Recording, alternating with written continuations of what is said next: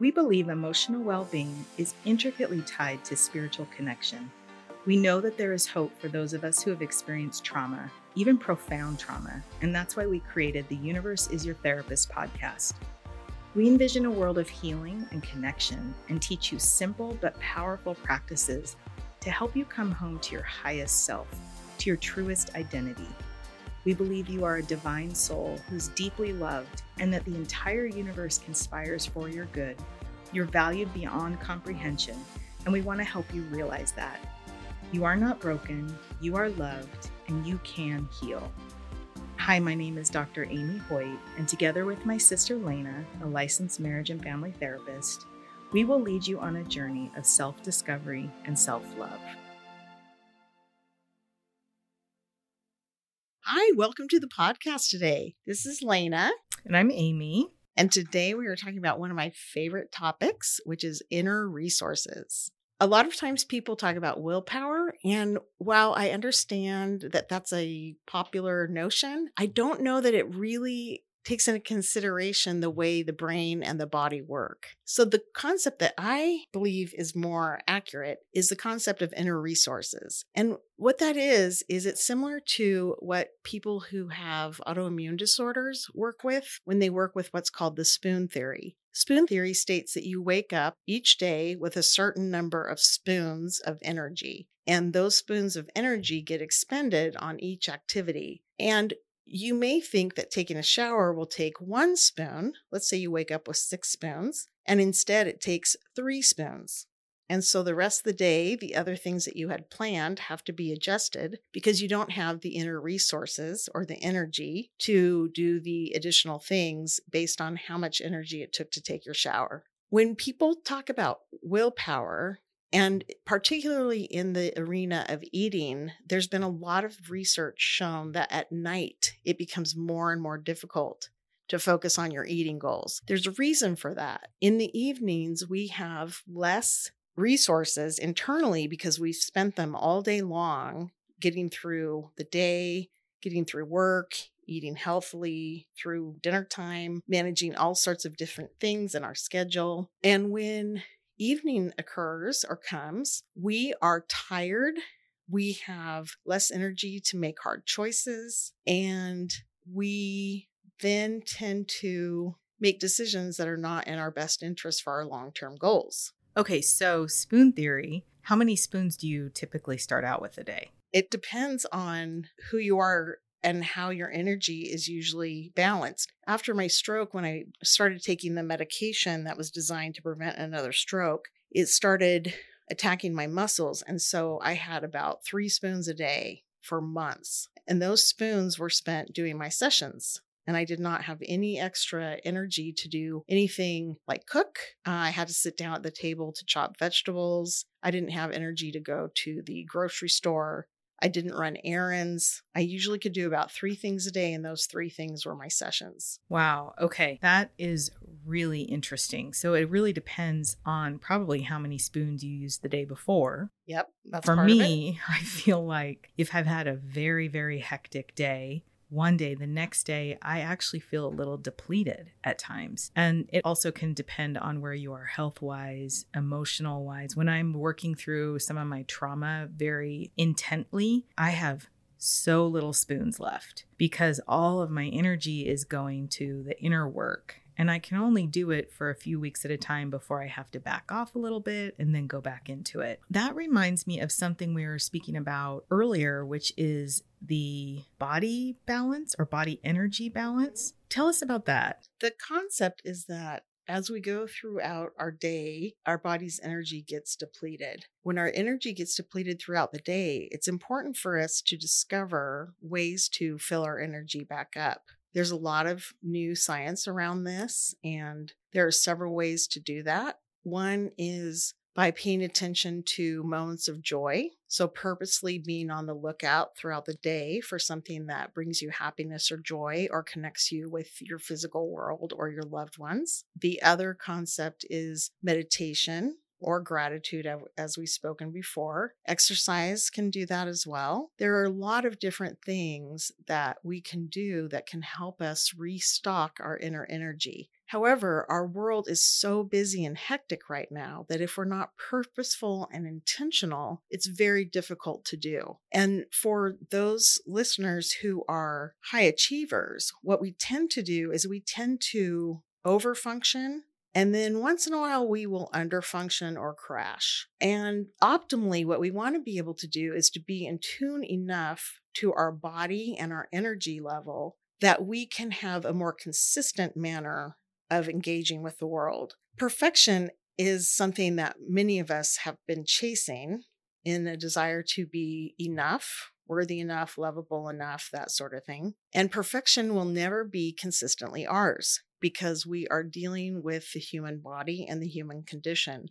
And depending on how much sleep you got the night before, whether or not you're stressed about your children, whether you have a big exam coming up, a big work project, whether you're at odds with a family member, all of those things deplete our energy and leave us with less willpower, so to speak. I think the exception I take with willpower is that it sounds almost as if it's within our control. And I think that's toxic.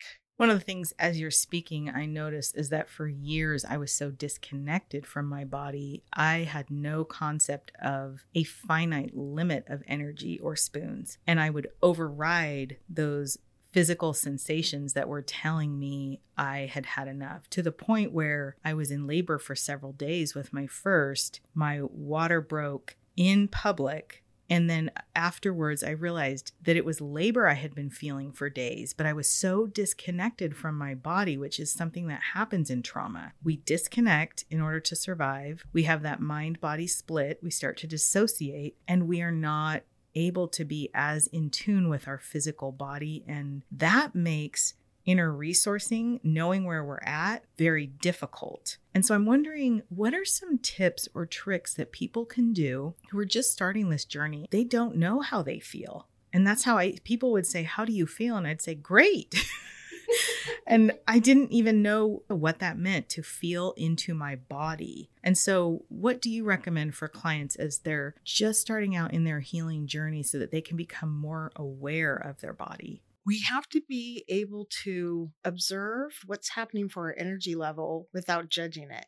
When yesterday I could do A, B, C, D, E, F, G, and today I can only do A, B, C, D, I know that this is very counterintuitive for people, and many people will be very dysregulated by this. But I believe that the things that we know we need to do and that we don't do is because we don't have the capacity at that moment. And this is really alarming for a lot of people because they see that as an excuse for mediocrity. You're making an argument that when we have resistance to something we know we need to do, such as paying bills, something that is actually critical to a good credit score, buying a house, living in a modern society. And when you're saying when we don't do that, when we give into the resistance, it's because we don't have the energy.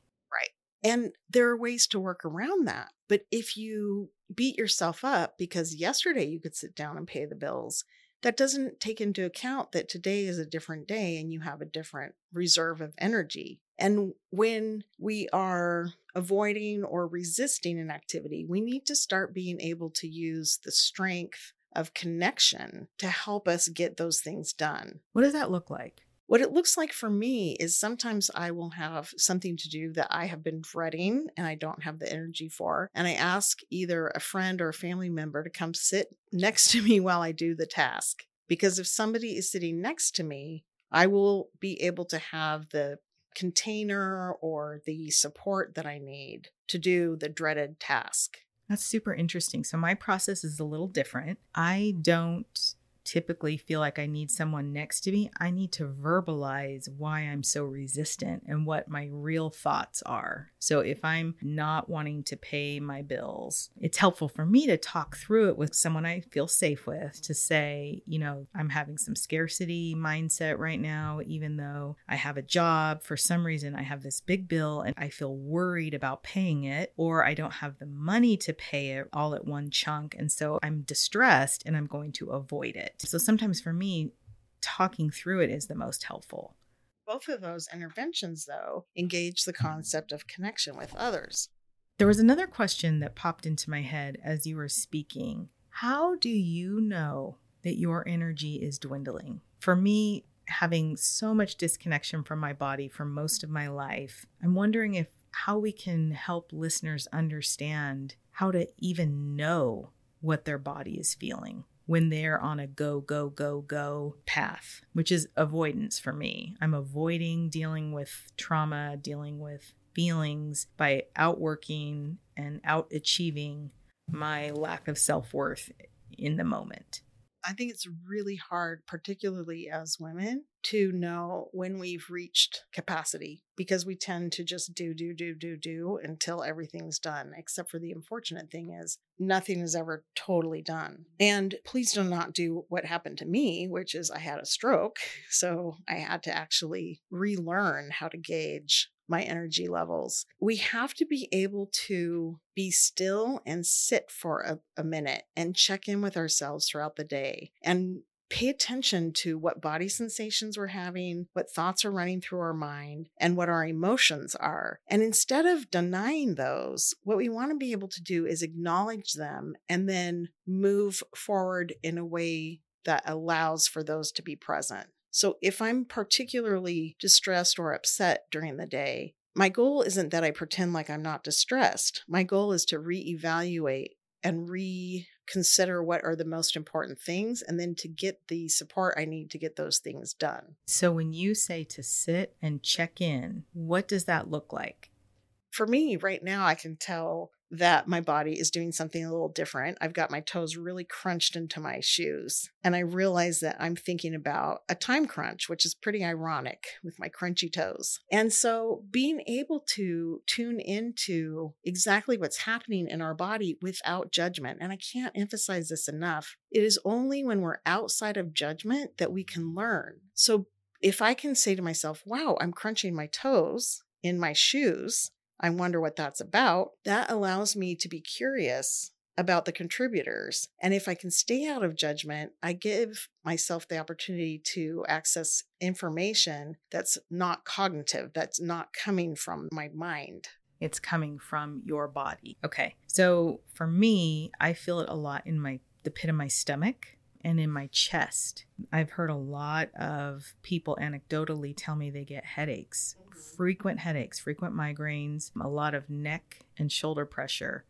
And I used to suffer from those as well. The Anatomy of the Spirit that we've been reading by Carolyn Myss is so interesting because it links some of those body sensations, not only to pain, but to disease and spiritual blocks, which I think is fascinating. But you don't have to be a believer that pain is spiritual blocks necessarily to still check in with your body and to ask yourself where you're feeling the tightness. I know my jaw often can be holding tension. And so just sitting still for even 30 seconds and thinking, where am I feeling? How am I feeling?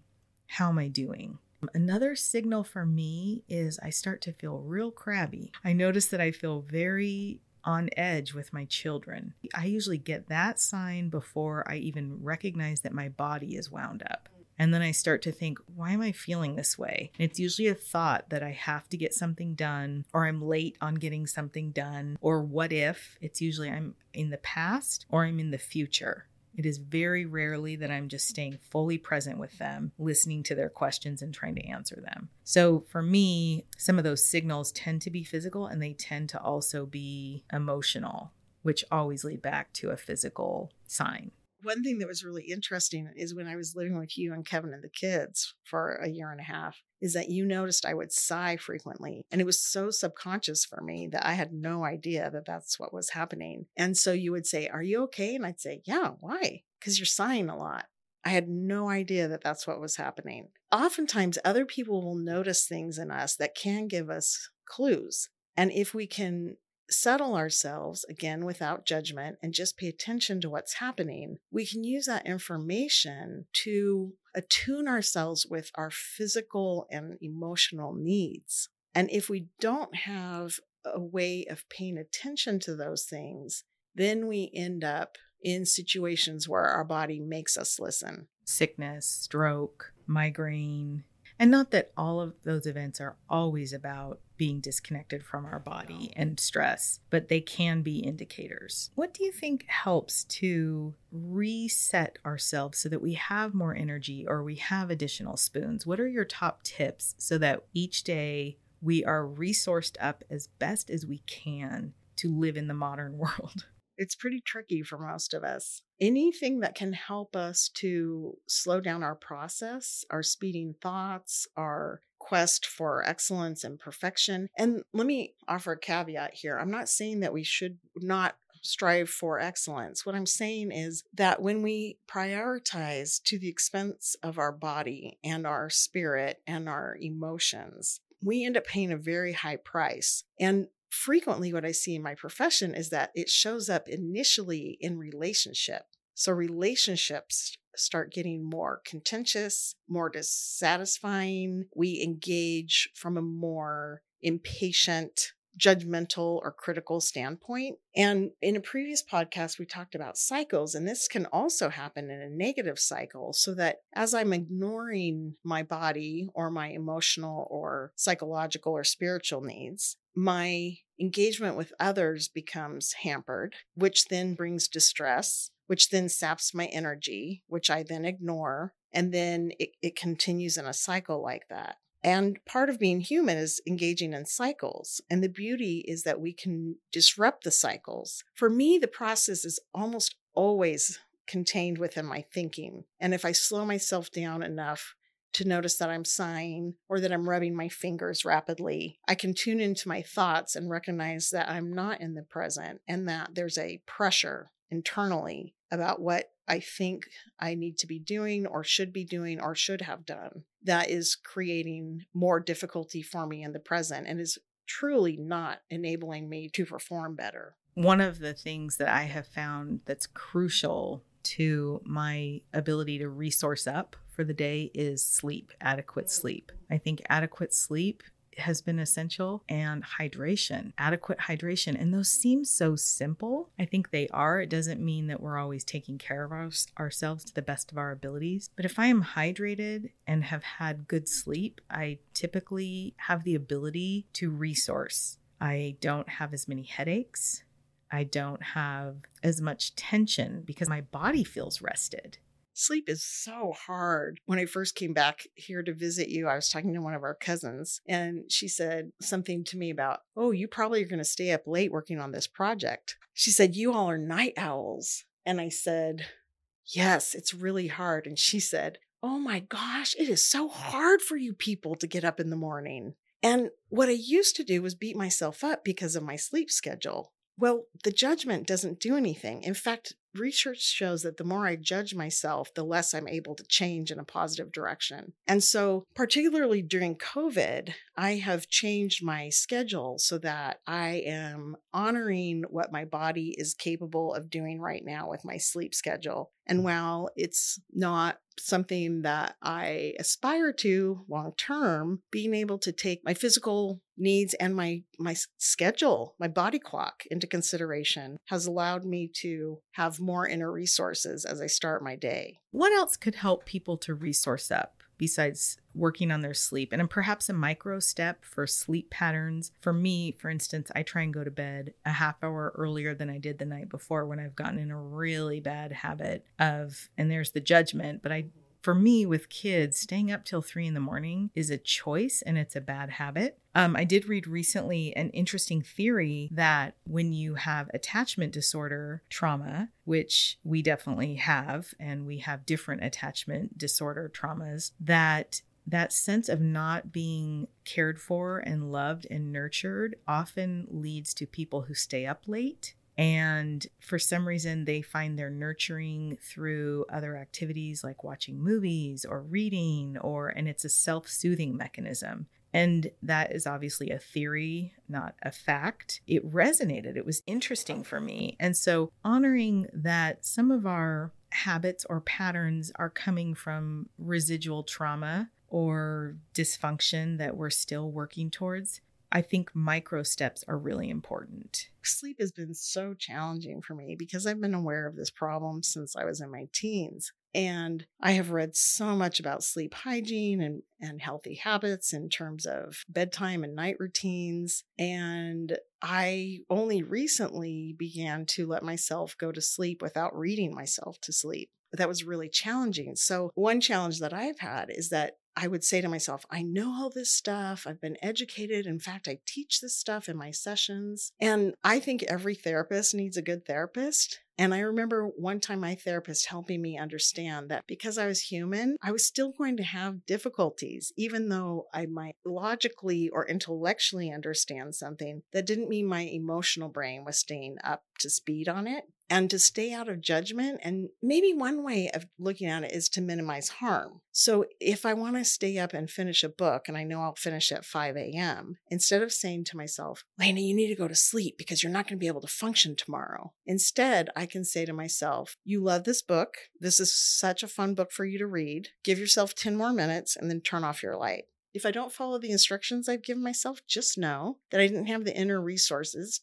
to use my wise mind and to make the better choice. And I think as I'm listening, I'm cognizant that you don't have children. And for those of us who have children, a lot of times, whether that it's right or wrong, good or bad, the needs of those children and those depending on us motivate us to go to bed or to try to be healthier in certain areas because we know we have to parent them. And we cannot parent without sleep. Yes, but I've also seen the opposite happen where an obligation creates even more resistance. And maybe that's another way in which the word and can become applicable. We can be cognizant of what is wisest for us or best for us health-wise and the reasons why. And sometimes because the brain is so interesting, the obligation creates its own type of resistance. And so you have a part of yourself that will say, I know I owe it to my family or my children or my work to be my best self.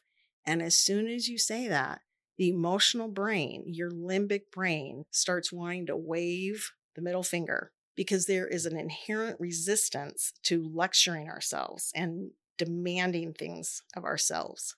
Do you think that's a personality trait? Because I don't have that same reaction of rebelliousness to my own thoughts, but I am aware that you've talked a lot about having that. There is a need for fierce independence from your commands or whatever. I've noticed that with you. I definitely have had that in my life. I think I'm at a point in my healing journey where I want so desperately to be acting out of my highest self. And I know if I don't sleep or if I don't do these certain things that are going to help resource me, I literally cannot function out of my highest self during the day. And so it's a gift to me to be able to have relationships where I'm acting from my wisest mind. And I can't do that if I don't put myself to bed. It's so interesting because you mentioned personality, and I don't know that it's personality as such as it is the way my brain developed to keep me in check or in line. That's a really good distinction. So it's not necessarily personality, it's more of a protective feature, which we have been learning is wonderful. We want to thank those protective features. Right, because they helped us to survive. And adapt. I mean, look at you. I mean, you have a wonderful life, a beautiful life. And if your brain didn't provide this fierce independence, you wouldn't have that beautiful life. So it's a gift. And I think, one of the things I've been reading a lot about is appreciating the survival mechanisms that allowed us to get through childhood trauma and knowing that, they're not all optimal. I mean, I really wish I didn't have some of the addictions that I have had to battle with. And yet that is what it took for me to survive and to get through that time period in my life. And now I can resource in other ways, but I still have plenty of ways that I adapt that are not out of my highest self, if that makes sense. That we can be grateful for how our brains adapted and got wired during difficult events, while also recognizing that it's not our fault that wiring occurred, and while also recognizing that we may need to tweak some of those so that they serve us in our current needs and in our current iterations as we are now. I secretly can't wait till I'm an empty nester and I can stay up all night again. So it's not that those impulses ever die. It's just I realize right now that's not serving me. That's not loving to me. I really value showing up as an emotionally attuned parent. And I already struggle with it because I don't have a model that I learned from. And so I'm reading about it and I'm looking at other people. I admire their dynamics and I'm trying to figure out how to do this. And so if I set myself up with lack of sleep and lack of gratitude and all these things, I don't have enough to show up as this person. I don't have a model for it, that I'm just like winging it, trying to be a better mom and a better spouse than I actually had training for. That's a very valuable point. I think inner resources can be piggybacked into so much of what we're talking about here. And I'm really looking forward to a future podcast where we talk about how we can build our inner resources. And that's going to include learning how to take care of what's ours to take care of and leave the rest alone. So many of us spend so much energy and thought and emotion on things that we cannot control, that are not our job to control, and that deplete our energy to no effect, to no good effect. Okay, so talking about inner resources, and we think about the universe or the creator, it makes me, what really instantly comes to mind is the idea that there are times in my life where I feel so depleted. And when I lean in to the belief that everything is happening for my good, I'm still tired and I'm still raw, but it somehow cushions me into being able to hang on even for a few more minutes or a day, right? And so I know we've been talking about inner resourcing in terms of our own energy levels and our own ability to heal and also our awareness. One of the tools that I have used that I think may be beneficial to some of our listeners is at the beginning of my healing journey. Well, it's probably about the middle after I'd been doing it for a few years. I really wanted to improve my inner self, my inner life, my negative voice, my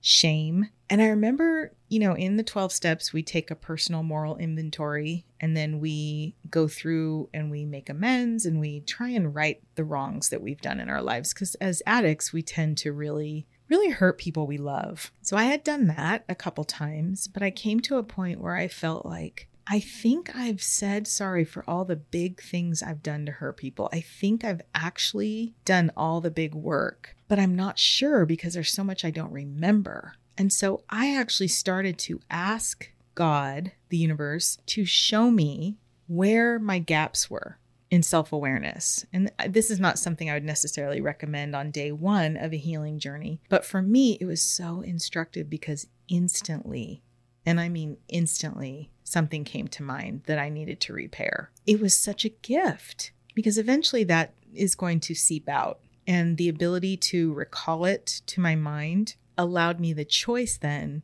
to grapple with it and to make amends, which I did. It was scary though, because it had been buried very deeply in my psyche and I had wanted to forget about it. So I think one of the things I want to express is that we can use the divine to recall things that we may not even have direct access to. The other part that I'm aware of is that there are times when we only have a finite number of spoons. And how do we choose where to use each spoon? And so do you have a trick that you use in your relationship with spirituality when you're trying to prioritize what to do when you only have 3 spoons left? For me, I have to be really careful that I get into my wise mind before I try to get anything in order. Otherwise, I just spin and I literally walk in circles. And when I am able to get myself into a place of relative calm and get grounded into the present, then I am able to list all the things that I need to do. And I learned this trick years ago from a manager. And from there, I label everything A, B, C. And then from there, I label the A's A1, 2, 3, 4, 5. And that has been very helpful for me because when I am stressed and I have a lot going on, doing this brain dump is one of the only ways to get it into concrete measurement for me. And if I don't have it in concrete terms or black and white, then it's harder for me to order that. And when you're choosing your priorities, how do you choose that? Do you lean into your spiritual sense of what you're being guided to do first? I probably would really benefit from focusing more on that. I was thinking about your idea around inner resources and how the divine or our highest self can instruct us on where we need to make repairs. We have so often energy that gets put towards things that we're ignoring or stuffing or not remembering. And if you want a guaranteed drain on your inner resources, that's a really good one. So it struck me as you were talking that part of the work you're doing when you ask for that to be revealed to you is you're actually freeing up a lot of inner resources through your connection with higher self, the divine, that sort of thing. That's really interesting. I hadn't thought of it that way. Well, I know that my everyday prioritizing isn't always, okay, universe, show me what I need to do first. But that is always my goal. And when I do that, everything just works out so much better because I know I'm being obedient.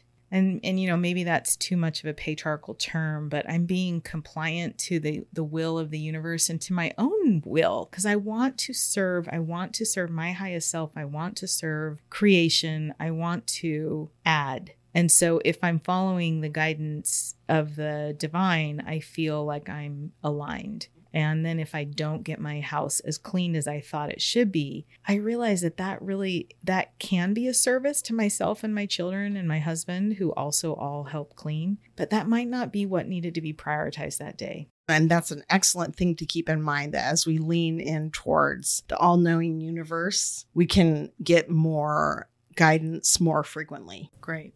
Thank you so much. I appreciate the conversation. Every week we give away fun swag, and if you want to enter, all you have to do is leave a review on Apple Podcast or go on your Instagram stories and talk about the episode and tag us at Mending Trauma or at Amy Hoyt PhD. It really means so much to us that you take the time to listen and engage with us, and we love you all and know that together we can build a beautiful world. There's so many good episodes coming up, so definitely subscribe on Apple Podcasts or wherever you listen. And go ahead and leave us a review because it is free and it only takes a minute, and it would really mean so much to us. Finally, if you're inspired by this episode and you think of someone who would love it or learn from it, feel free to send them the link or post about it on Instagram and tag us, and we'll repost a few. Again, that's at Mending Trauma or at Amy Hoyt PhD. We love you. We'll be back in a few days. Keep healing.